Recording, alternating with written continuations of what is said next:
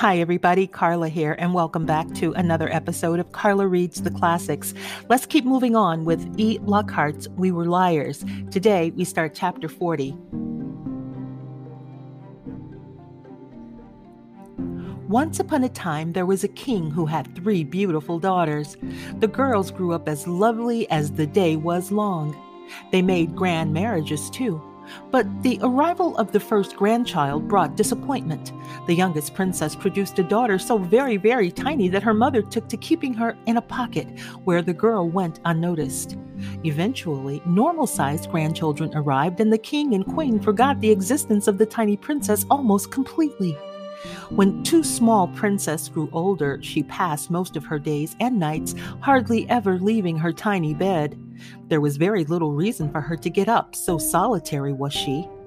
One day, she ventured to the palace library and was delighted to find what good company books could be. She began going there often. One morning, as she read, a mouse appeared on the table. He stood upright and wore a small velvet jacket. His whiskers were clean and his fur was brown. "You read just as I do," he said, walking back and forth across the pages. He stepped forward and made a little bow. The mouse charmed the tiny princess with stories of his adventures. He told her of trolls who steal people's feet and gods who abandon the poor. He asked questions about the universe and searched continually for answers. He thought wounds needed attention. In turn, the princess told the mouse fairy tales, drew him pixelated portraits, and made him little crayon drawings. She laughed and argued with him. She felt awake for the first time in her life. It was not long before they loved each other very dearly. When she presented her suitor to her family, however, the princess met with difficulty. "He is only a mouse," cried the king in disdain, while the queen screamed and ran from the throne room in fear. Indeed, the entire kingdom, from royalty to servants, viewed the mouse suitor with suspicion and discomfort. "He is unnatural," people said of him, "an animal masquerading as a person." The tiny princess did not hesitate. She and the mouse left the palace and traveled far, far away. In a foreign land, they were married, made a home for themselves, filled it with books and chocolate, and lived happily ever after. If you want to live where people are not afraid of mice, you must give up living in palaces. A giant wields a rusty saw. He gloats and hums as he works, slicing through my forehead and into the mind behind it. I have less than 4 weeks to find out the truth. Granddad calls me Marin. The twins are stealing sleeping pills and diamond earrings. Mummy argued with the aunts over the Boston house. Bess hates Cuddle Down. Carrie roams the island at night. Will has bad dreams. Gat is Heathcliff. Gat thinks I do not know him, and maybe he is right. I take pills, drink water. The room is dark. Mummy stands in the doorway, watching me. I do not speak to her. I am in bed for 2 days. Every now and then, the sharp pain wanes to an ache. Then, if I am alone, I sit up and write on the cluster of notes above my bed. Questions more than answers. The morning I feel better, Granddad comes over to Windmere early. He's wearing white linen pants and a blue sport jacket. I am in shorts and a t-shirt, throwing balls for the dogs in the yard. Mummy is already up at New Claremont. "I'm heading to Edgartown," Granddad said, scratching Bosch's ears. "You want to come? If you don't mind an old man's company." "I don't know," I joke. "I'm so busy with these spit-covered tennis balls. Could be all day." "I'll take you to the bookstore, Katie, but buy you presents like I used to." "How about fudge?" Granddad laughs. "Sure, fudge." "Did Mummy put you up to this?" "No," he scratches his tufty white hair. "But Bess doesn't want me driving the motorboat alone. She says I could get disoriented." "I'm not allowed to drive the motorboat either." "I know," he says, holding up the keys. "But Bess and Penny aren't boss here. I am." We decide to eat breakfast in town. We want to get the boat away from the Beechwood dock before the aunts catch us. Edgartown is a nautical sweetie pie village on Martha's Vineyard. It takes 20 minutes to get there. It's all white picket fences and white wooden homes with flowery yards. Shops sell tourist stuff, ice cream, pricey clothes, antique jewelry. Boats leave from the harbor for fishing trips and scenic cruises. Granddad seems like his old self. He's tossing money around, treats me to espresso and croissants at a little bakery with stools by a window, then tries to buy me books at the Edgartown bookshop. When I refuse the gift, he shakes his head at my giveaway project but doesn't lecture. Instead, he asks for my help picking out presents for the Littles and a floral design book for Jenny, the housekeeper. We place a big order at Murdoch's Fudge, chocolate walnut, peanut butter, and panucci. Browsing in one of the art galleries, we run into Granddad's lawyer, a narrow, graying fellow named Richard Thatcher. "So this is Cadence the First," says Thatcher, shaking my hand. "I've heard a great deal about you." "He does the estate," says Granddad, by way of explanation. "First grandchild," says Thatcher. "There's never anything to match that feeling." "She's got a great head on her shoulders, too," Granddad says. "Sinclair blood, through and through." This speaking in stock phrases, he has always done it. Never complain, never explain, don't take no for an answer. But it grates when he's using them about me. A good head on my shoulders. My actual head is fucking broken in countless medically diagnosed ways, and half of me comes from the unfaithful Eastman side of the family. I'm not going to college next year. I've given up all the sports I used to do and clubs I used to be a part of. I'm high on Percocet half the time, and I'm not even nice to my little cousins.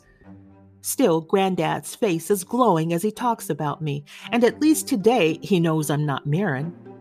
"She looks like you," says Thatcher. "Doesn't she? Except she's good looking." "Thank you," I say. "But if you want the full resemblance, I have to tuft up my hair." This makes Granddad smile. "It's from the boat," he says to Thatcher. "Didn't bring a hat." "It's always tufty," I tell Thatcher. "I know," he says.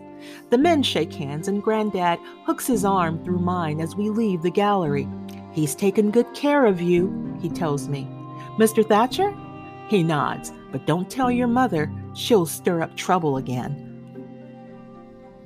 On the way home, a memory comes. Summer 15, a morning in early July.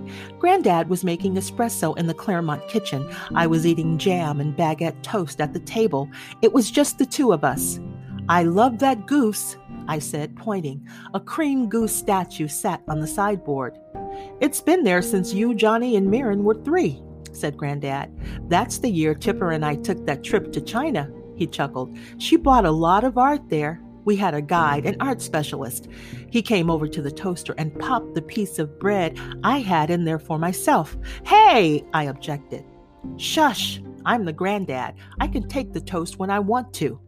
He sat down with his espresso and spread butter on the baguette.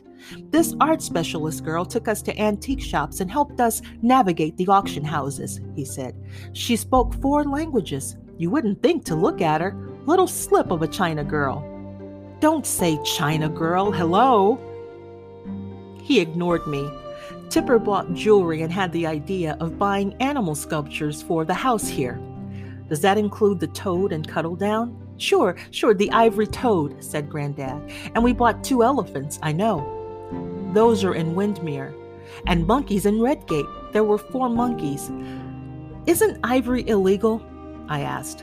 "Oh, some places, but you can still get it. Your Gran loved ivory. She traveled to China when she was a child." "Is it elephant tusks?" "That or rhino."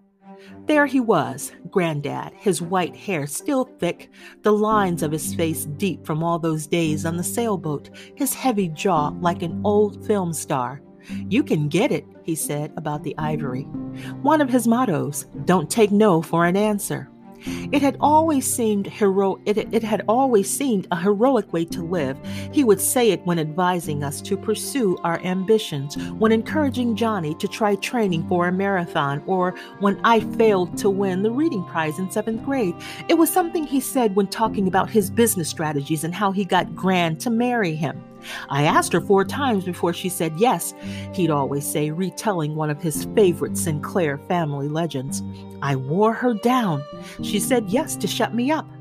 Now, at the breakfast table, watching him eat my toast, don't take no for an answer, seemed like the attitude of a privileged guy who didn't care who got hurt so long as his wife had the cute statue she wanted to display in her summer houses. I walked over and picked up the goose.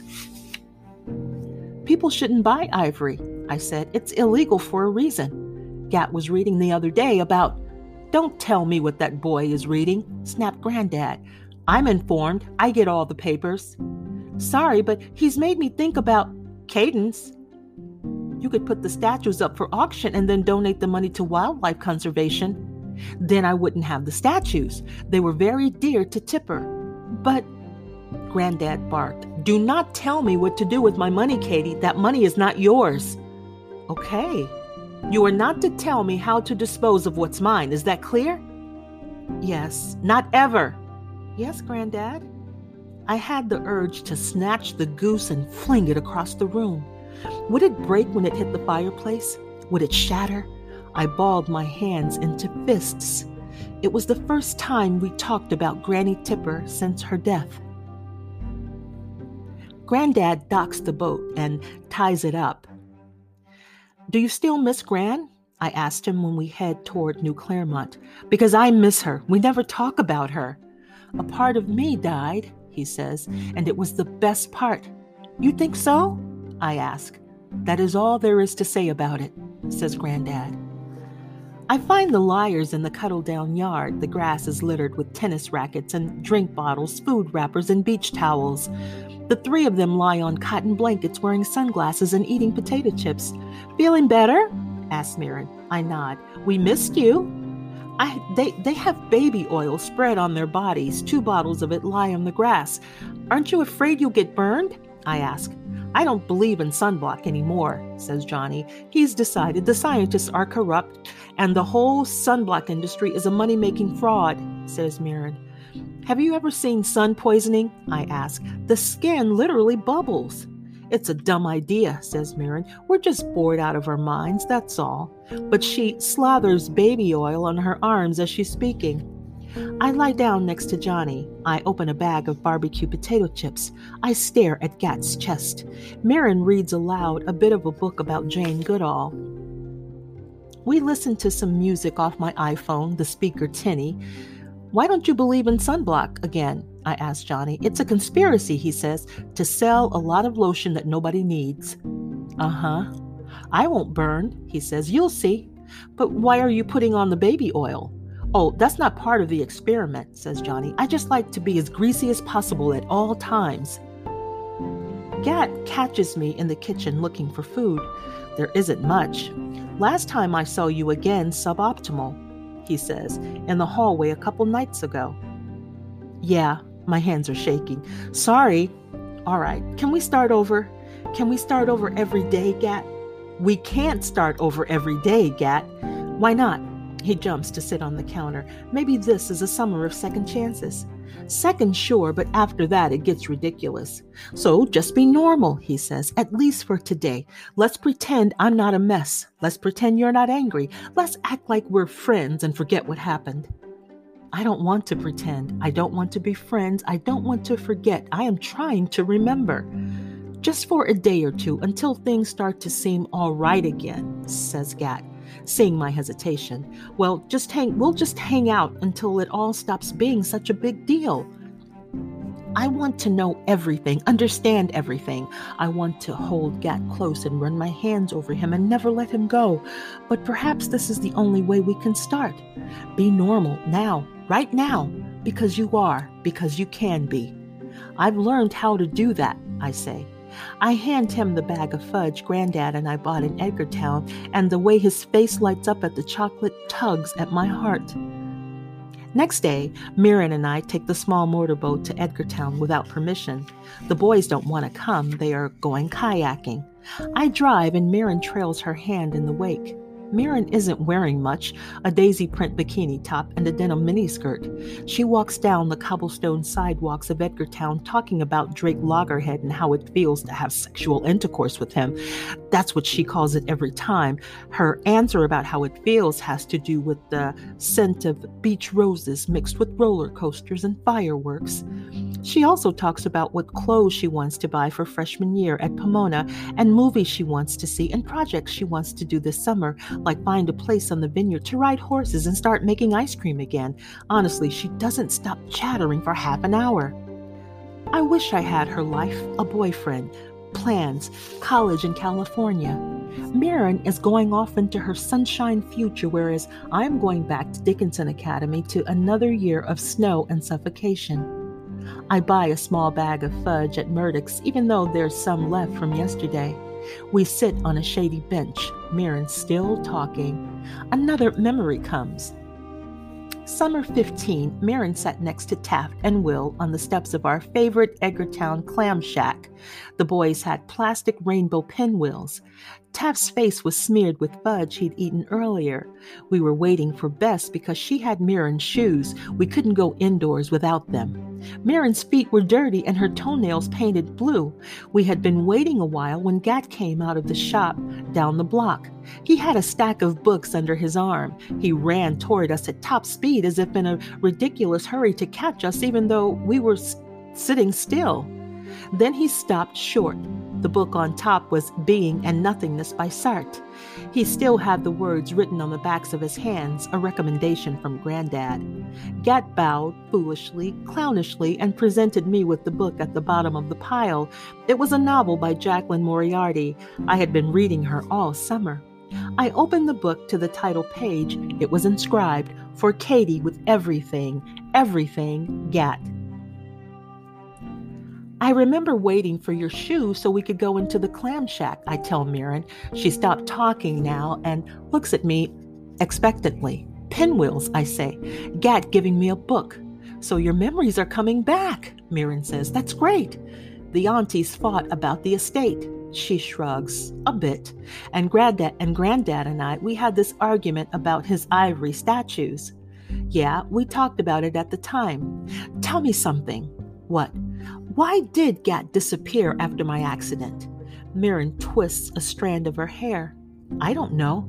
Did he go back with Raquel? I don't know. Did we fight? Did I do something wrong? I don't know, Katie. He got upset at me a few nights back about not knowing the names of the staff, about not having seen his apartment in New York. There is a silence. He has good reasons to be mad, says Mirren finally. What did I do? Mirren sighs. You can't fix it. Why not? Suddenly, Mirren starts choking, gagging like she might vomit, bending over at the waist, her skin damp and pale. You okay? No. Can I help? She doesn't answer. I offer her a bottle of water. She takes it, drinks slowly. I did too much. I need to get back to Cuddledown, now. Her eyes are glassy. I hold out my hand. Her skin feels wet, and she seems unsteady on her feet. We walk in the silence to the harbor where the small motorboat is docked. Mummy never noticed the motorboat was missing, but she sees the bag of fudge when I give it to Taft and Will. On and on, natter. Her lecture isn't interesting. I may not leave the island without permission from her. I may not leave the island without adult supervision. I may not operate a motor vehicle on medication. I can't be as stupid as I'm acting, can I? I say the sorry my mother wants to hear. Then I run down to Windmere and write everything I remembered. The clam shack, the pinwheel, Mirren's dirty feet on the wooden steps, the book Gat gave me, on the graph paper above my bed. Start of my second week on Beechwood, we discover the roof of Cuddledown. It's easy to climb up there. We just never did it before because it involves going through Aunt Bess's bedroom window. The roof is cold as hell in the nighttime, but in the day, there's a great view of the island and the sea beyond it. I can see over the trees that cluster around Cuddledown to New Claremont and its garden. I can even see into the house, which has floor-to-ceiling windows and many of the ground room floors. You can see a bit of Redgate too, and the other direction across to Windmere, then out to the bay. That first afternoon, we spread out food on the old picnic blanket. We eat Portuguese sweetbread and runny cheeses in small wooden boxes, berries in green cardboard, cold bottles of fizzy lemonade. We resolved to come here every day all summer. This roof is the best place in the world. If I die, I say as we look at the view, I mean when I die, Throw my ashes in the water of the tiny beach. Then when you miss me, you can climb up here, look down, and think how awesome I was. Or we could go down and swim in you, says Johnny, if we missed you really badly. Ew! You're the one who wanted to be in the water of the tiny beach. I just meant I love it here. It'd be a grand place to have my ashes. Yeah, says Johnny, it would be. Mirren and Gat have been silent, eating chocolate-covered hazelnuts out of a blue ceramic bowl. This is a bad conversation, Mirren says. It's okay, says Johnny. I don't want my ashes here, says Gat. Why not? I say. We could all be together in the tiny beach. And the littles will swim in us, yells Johnny. You're grossing me out, snaps Mirren. It's not actually that different from all the times I've peed in there, says Johnny. Gak! Oh, come on, everyone pees in there. I don't, says Mirren. Yes, you do, he says. If the tiny beach water isn't made of pee now, after all these years of us peeing in it, a few ashes aren't going to ruin it. Do you guys ever plan out your funeral? I ask. What do you mean? Johnny crinkles his nose. You know, in Tom Sawyer, when everyone thinks Tom and Huck and what's his name? Joe Harper, says Gat. Yeah, they think Tom, Huck, and Joe Harper are dead. The boys go to their own funeral and hear all the nice memories the townspeople have of them. After I read that, I always thought about my own funeral, like what kind of flowers and where I'd want my ashes, and the eulogy too, saying how I was transcendentally awesome and won the Nobel Prize and the Olympics. What did you win the Olympics for? Asked Gat. Maybe handball. Is there handball in the Olympics? Yes. Do you even play handball? Not yet. You'd better get started. Most people plan their weddings, says Mirren. I used to plan my wedding. Guys don't plan their weddings, says Johnny. If I married Drake, I'd have all yellow flowers, Mirren says. Yellow flowers everywhere, and a spring yellow dress, like a normal wedding dress, only yellow, and he would wear a yellow cummerbund. He would have to love you very, very much to wear a yellow cummerbund, I tell her. Yeah, says Mirren, but Drake would do it. I'll tell you what I don't want at my funeral, says Johnny. I don't want a bunch of New York art world types who don't even know me standing around in a stupid-ass reception room. I don't want religious people talking about a God I don't believe in, says Gat, or a bunch of fake girls acting all sad and then putting lip gloss on in the bathroom and fixing their hair, says Mirren. God, I quip, you make it sound like funerals aren't any fun. Seriously, Katie, says Mirren, you should plan your wedding, not your funeral. Don't be morbid. What if I never get married? What if I don't want to get married? Plan your book party then, or your art opening. She's winning the Olympics and the Nobel Prize, says Gat. She can plan parties for those. Okay, fine, I say. Let's plan my Olympic handball party, if it'll make you happy. So we do. Chocolate handballs wrapped in blue fondant, a gold dress for me, champagne flutes with tiny gold balls inside. We discuss whether people wear weird goggles for a handball like they do for racquetball and decide that for purposes of our party, they do. All the guests will wear gold handball goggles for the duration. Do you play on a handball team? Asked Gat. I mean, will there be a whole crew of Amazonian handball goddesses there celebrating victory with you? Or did you win it all by your lonesome? I have no idea. You really have to start educating yourself about this, says Gat, or you're never going to win the gold. We'll have to rethink the whole party if you only get the silver. Life feels beautiful that day. The four of us liars. We have always been. We always will be. No matter what happens as we go to college, grow old, build lives for ourselves, no matter if Gat and I are together or not. No matter where we go, we will always be able to line up on the roof of Cuddle Down and gaze at the sea. This island of ours, here, in some way, we are young forever.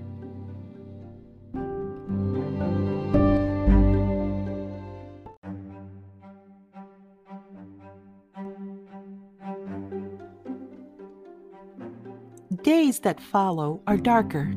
Rarely do the liars want to go anywhere. Mirren has a sore throat and body aches. She stays mainly in Cuddle Down. She paints pictures to hang in the hallways and makes rows of shelves along the edges of the countertops. Dishes pile in the sink and on the coffee table. DVDs and books are in a messy stack all over the great room. The beds lie unmade, and the bathrooms have a damp, mildewy smell. Johnny eats cheese with his fingers and watches British TV comedies. One day he collects a roll of old tea bags, sake ones, and tosses them into a mug filled with orange juice. "What are you doing?" I ask. "Biggest splash gets the most points." "But why?" "My mind works in mysterious ways," says Johnny. "I find underhand is generally the best technique." I help him figure out a point system. 5 points for a sprinkle, 10 points for a puddle, 20 for a decorative pattern on the wall behind the mug. We go through a whole bottle of fresh squeezed juice. Then he's done. When he's done, Johnny leaves the mug and the mangled, leaking tea bags where they lie. I don't clean up either. Gat has a list of the 100 greatest novels ever written, and he's pushing his way through whatever he's been able to find on the island. He marks them with sticky notes and reads passages aloud. Invisible Man, A Passage to India, The Magnificent Ambersons. I only have pay attention when he reads because Gat has not kissed me nor reached out to me since we agreed to act normal. I think he avoids being alone with me. I avoid being alone with him too because my whole body sings to be near him because every movement he makes is charged with electricity.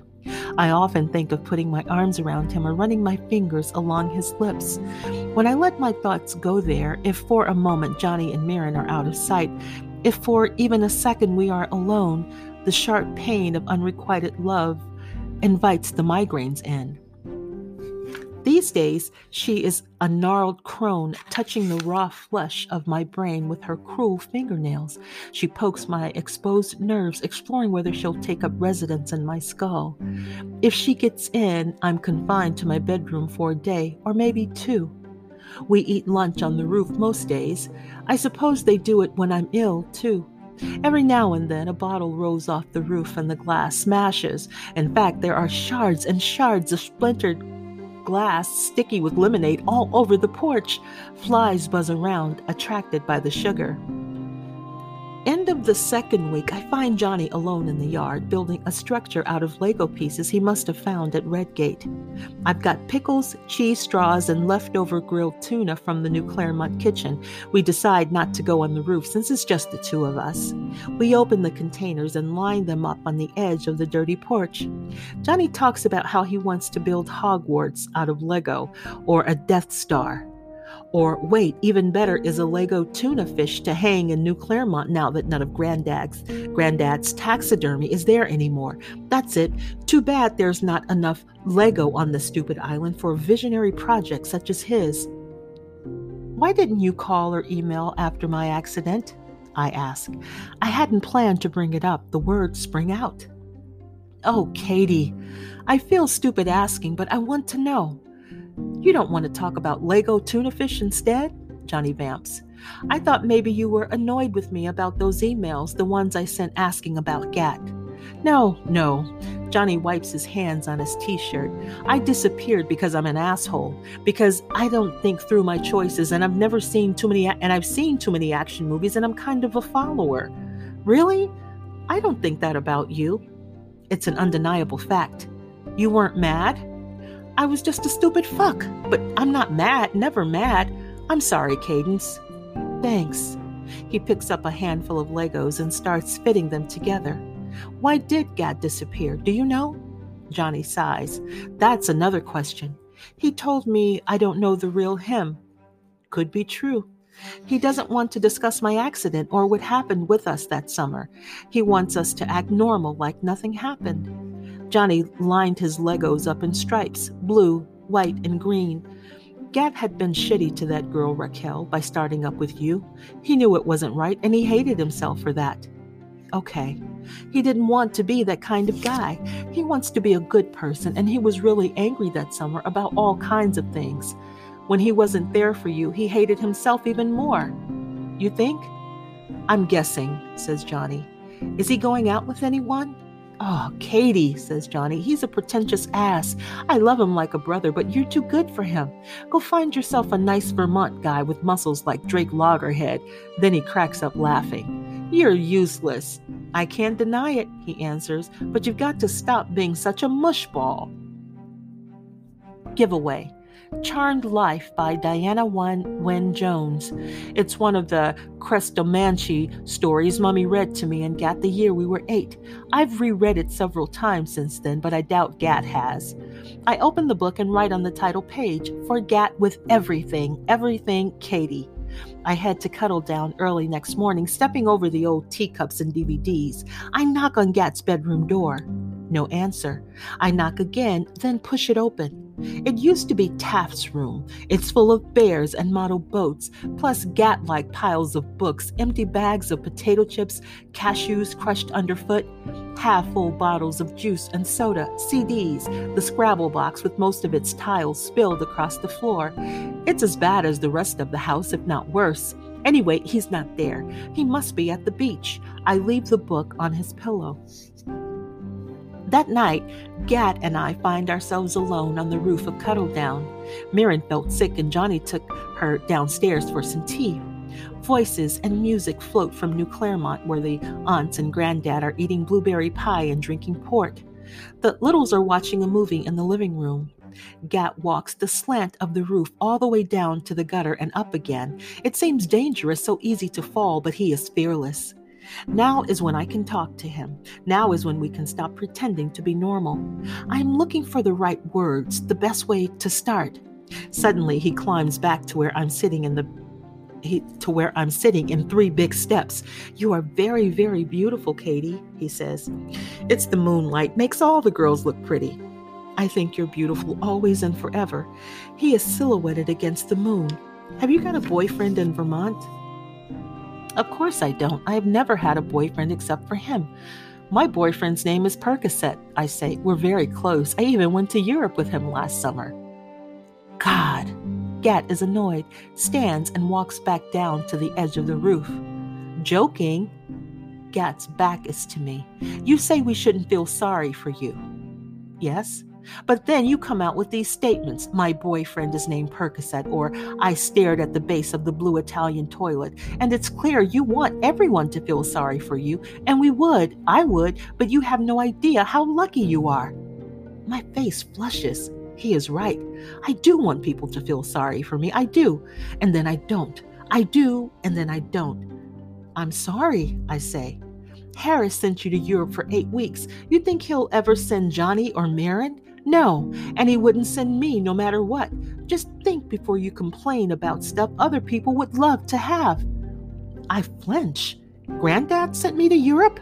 "Come on," says Gat, bitter. "Did you really think your father paid for that trip?" I know immediately that he is telling the truth. Of course Dad didn't pay for the trip. There's no way he could have.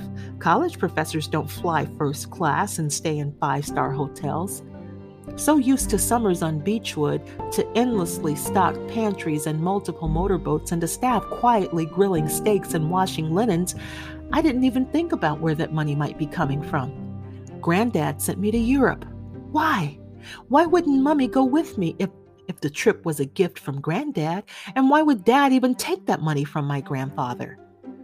"You have a life stretching out in front of you with a million possibilities," Gat says. It grates on me when you ask for sympathy, that's all." Gat. My Gat, he is right. He is. But he also doesn't understand. "I know no one's beating me," I say, feeling defensive all of a sudden. "I know I have plenty of money and a good education, food on the table. I'm not dying of cancer. Lots of people have it much worse than I, and I do know how I was lucky to go to Europe. I shouldn't complain about it or be ungrateful." "Okay then. But listen, you have no idea what it feels like to have headaches like this. No idea. It hurts," I say, and I realize tears are running down my face, though I'm not sobbing. "It makes it hard to be alive some days. A lot of times I wish I were dead. I truly do, just to make the pain stop." "You do not," he says harshly. "You do not wish you were dead. Don't say that." "I just want the pain to be over," I say. "On the days the pills don't work, I want it to end, so I would do anything, really anything, if I knew for sure it would end the pain." There is a silence. He walks down to the bottom edge of the roof, facing away from me. "What do you do then, when it's like that?" "Nothing." I lie there and wait and remind myself over and over that it doesn't last forever, but there will be another day, and after that, yet another day.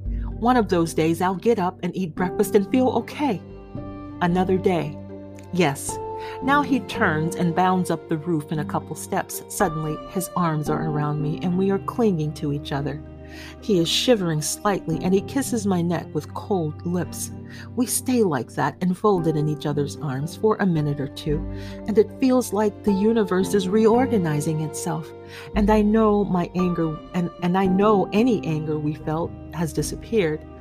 Gat kisses me on the lips and touches my cheek. I love him. I have always loved him. We stay up there on the roof for a very, very long time. Forever.